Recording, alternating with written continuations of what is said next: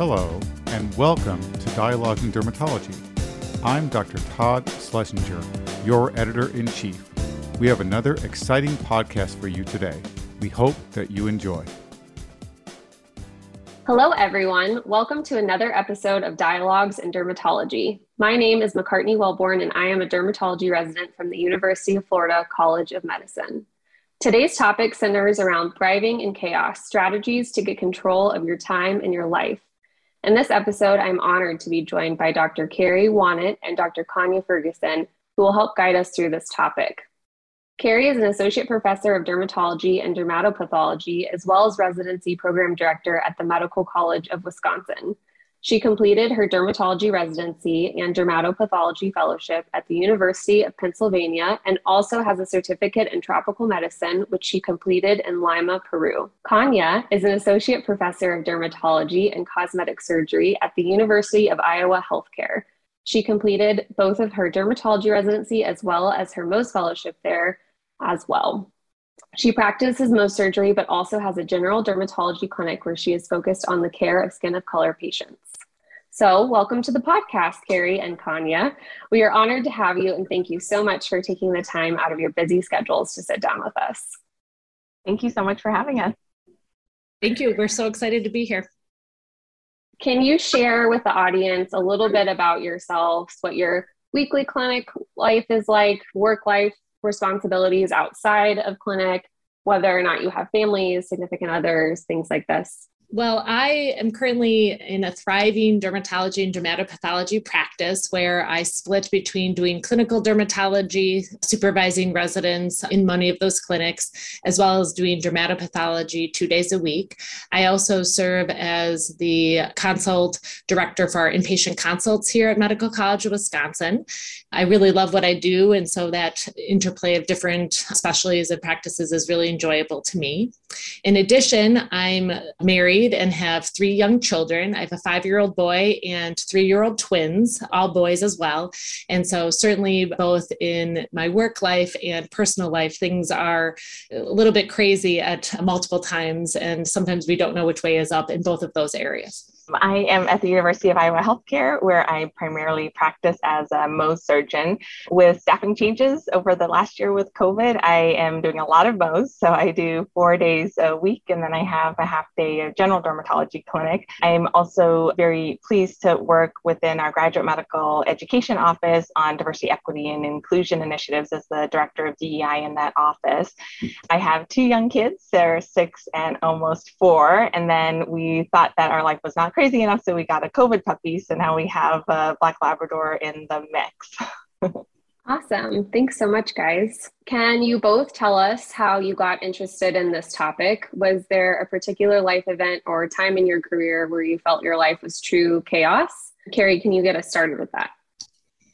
I think the chaos in my life has always been present. In fact, I sort of call myself like the Wannett tornado at different periods of my life. But I think everything really started to come together at the year that I moved from University of Iowa to Medical College of Wisconsin, which was followed 6 months later of having twin boys, which was followed 3 months later by having one of my partners leave practice, and then followed another 6 months later by COVID. And I feel like all of those life changes at once, as well as with a growing family and growing responsibility within academic practice, really had caused chaos, would probably be the best word. And basically at that point, it was surviving chaos and not coming any close to thriving. Yeah, I would say for me, pretty summer was right after I had my second child. And I think very quickly realized that I had to do the same amount of work, if not more, in a less period of time. And so I think I really became interested in this topic because I felt like I was at a point where, I really was overwhelmed with everything that I had to do and didn't really have a good organizational, kind of tools in order to manage it. In our institution, we have Dr. Susan Johnson, who does a lot of kind of our time management, task management, education for faculty. And so had the opportunity to do some one-on-one coaching. And it was really through some of her work that we cite throughout our presentation that was really helpful in bringing this in a very stepwise fashion to really tangible tools to trying to control the chaos. Definitely. I think all practicing dermatologists and dermatology residents can relate to having stressful times or constant stress in their lives. So can you guys start to go over some of the tips and tools that one can use to try and take control of the chaos and even thrive in it in these time periods? And if we could start with Kanya, that would be great. Yeah, I think as part of our presentation, we kind of talk about where to start, right? You have just an incredible amount of work. And I think when we talk about thriving in chaos, that I think really that things kind of ebb and flow, right? That, sometimes you feel good about things. Okay, I feel like I'm keeping up on things. And then just some life or work disaster happens and really, I think, derails you. So a lot of our tips are, just, kind of where to start, right? So, starting from very basic things like working, from a clear space, just keeping track of your time commitments, planning by the week and really doing it now, right? Setting a timer, removing distractions, and either taking notes or having just a central place to really put this together. So as you're synthesizing and really trying to start at a place for organizing this further, is just kind of just having that as a stepwise fashion. And Carrie talks a lot about kind of taking a breath and pausing and really kind of evaluating what you have. And to piggyback off that, a lot of what Susan Johnson talks about is code O, right? So in this period of chaos, we have code O, which is feeling overwhelmed. And we all are really good at taking care of our patients and resuscitating patients who are in a state of anarchy. Now we really want to focus more on ourselves and resuscitating ourselves from the code O or overwhelm. And as Kanya mentioned, basically, a lot of the things that we want to do, the very, very first steps are basically stop and take a deep breath. Because when you're in that feeling of overwhelmedness and out of control, you want to just pause and breathe. Then the second step is really, instead of trying to go faster, trying to get through things, you actually want to actually slow down and think about the things that you have to accomplish. And even just trying to accomplish the smallest tasks, like as Kanya mentioned, like clearing off your desk, you may feel like a new sense of purpose in your life and sort of being able to reset and sort of moving forward. And really then from those resuscitation, implementing the strategies, as Kanya mentioned, to be sort of ready, relaxed, and resilient going forward can really reset your stage and get you back to the thriving that you wanted to be at. Awesome. I know you guys kind of both mentioned staying organized in the long term and even on a weekly basis. So can you guys go over how you both stay organized and keep track of the tasks that need to be done on a daily basis? Yes, I think the staying organized on a daily, weekly, monthly basis requires intention and thought and purpose behind it.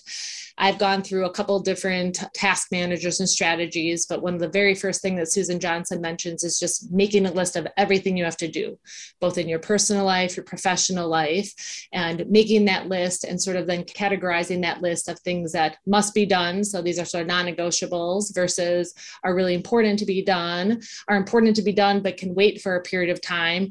And then that category of are they really important and do I really need to do that? My personal strategy is to start on a weekly basis and take a look at my week ahead and see which days are busier, which days do I have certain things planned, what do I need to do to prepare for those functions coming up, those meetings, those deadlines, things like that.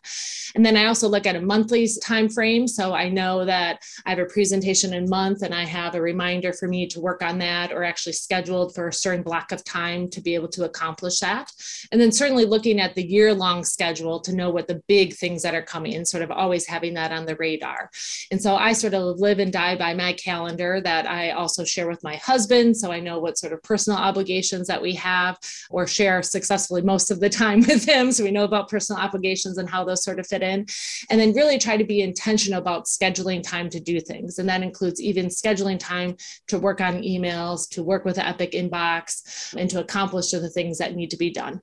And then in addition, I think it also is really important to schedule time for personal things. And I know Kanya will talk more about that, but first thing I do in the morning when I get up is I work out. I try not to look at any of my other things so that I have that designated time, which is really important to me. And then everything else can usually wait. Otherwise the activities I have will sort of chew into that personal time. Yeah, and I think to add a little bit more from that master list, as Carrie had mentioned, then you plan by the week, and then you take that further and plan by the day. Kind of what can I get done today? And I think one of the pitfalls that I've run into is, I have this very ambitious long daily list, and maybe can get through 2 or 3 times with the time that I have in the day, and I think that's also very crushing as well too. And again, you continue to get behind. So one thing I think is helpful is actually creating a time map, and just thinking about your time map as, kind of having your weeks your days Monday through Sunday, starting at 5 a.m. to 11 p.m. and really mapping out where your priorities are, right? So for me, I'll map out when I have surgery, when I have clinic, when I'm going to work out, when I'm going to spend time with my family. And I think that helps you, in creating this time map, really seeing, do your priorities lie with, where you're spending time throughout your week.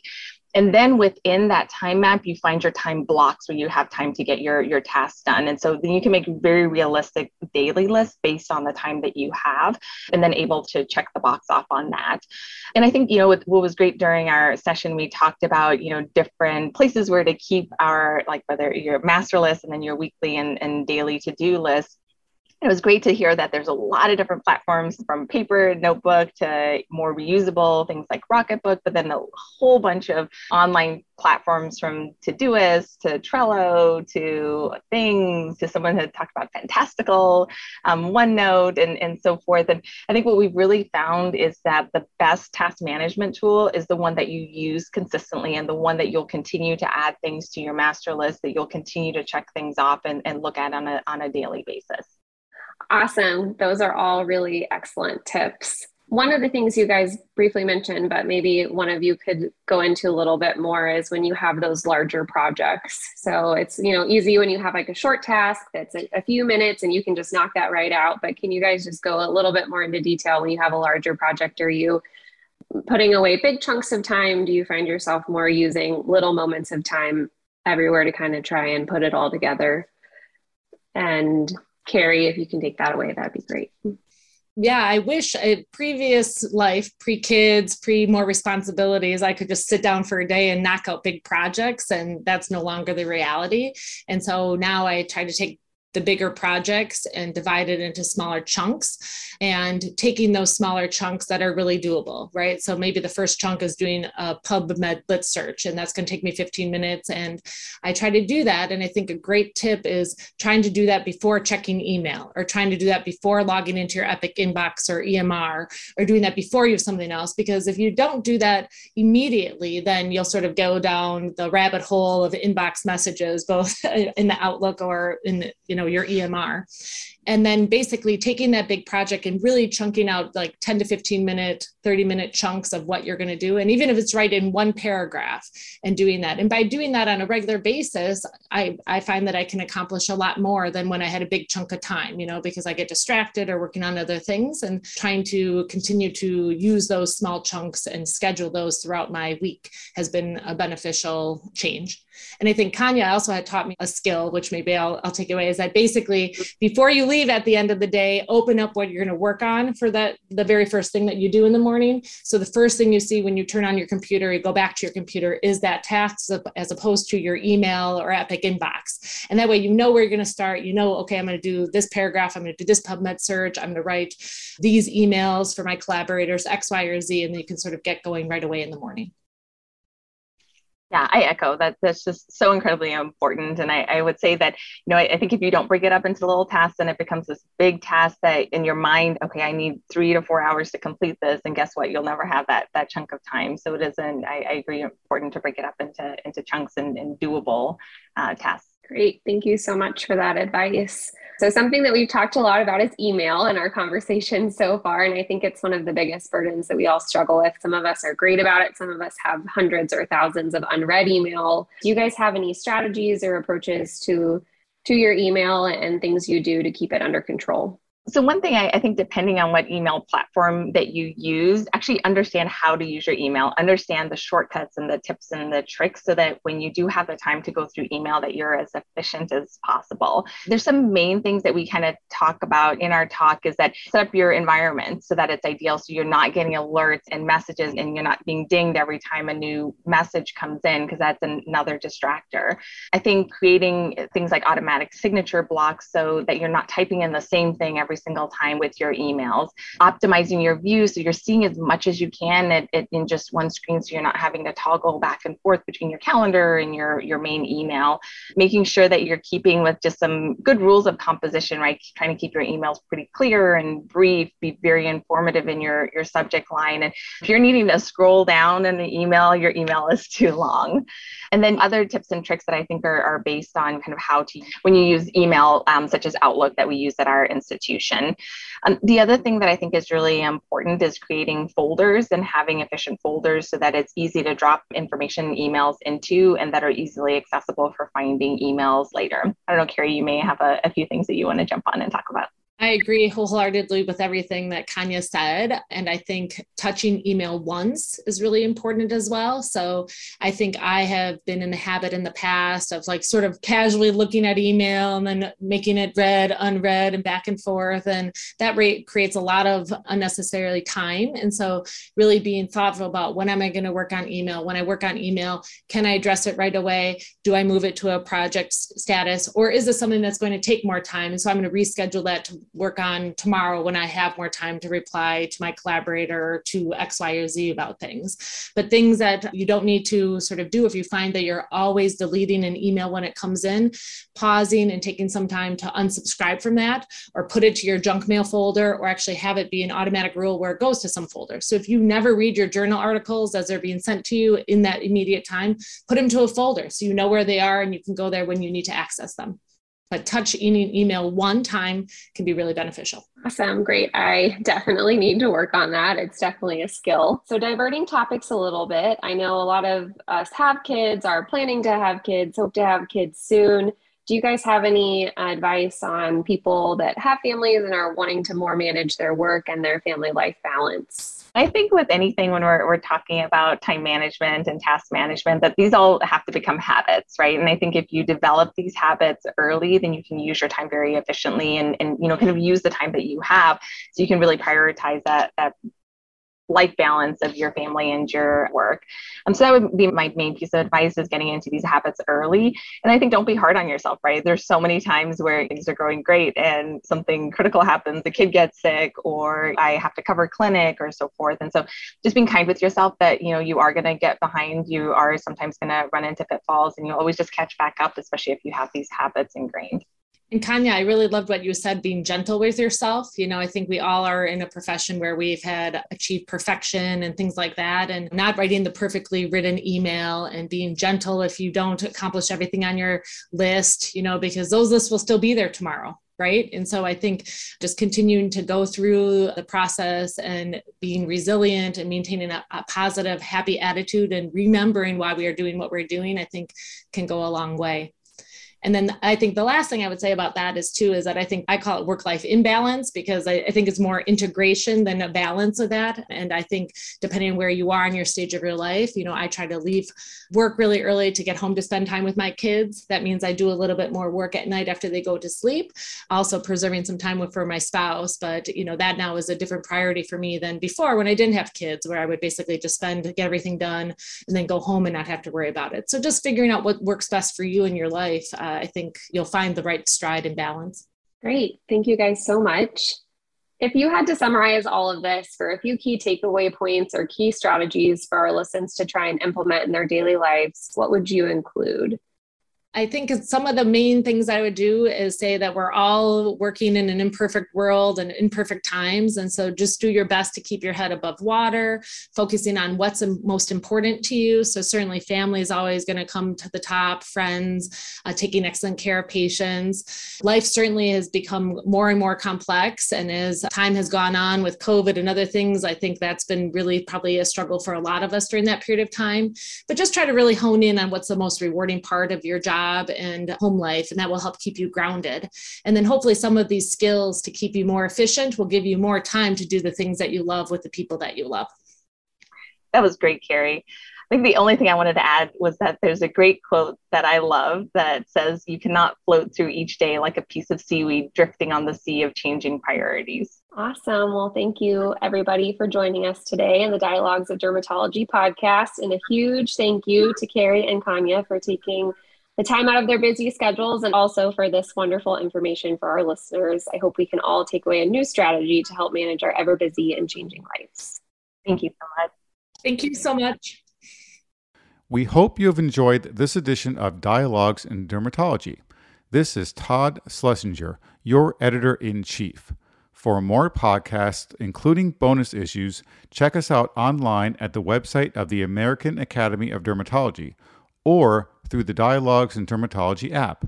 You can now also sync your subscription to your favorite podcast app. New podcasts are released each week in addition to our monthly JAD podcasts.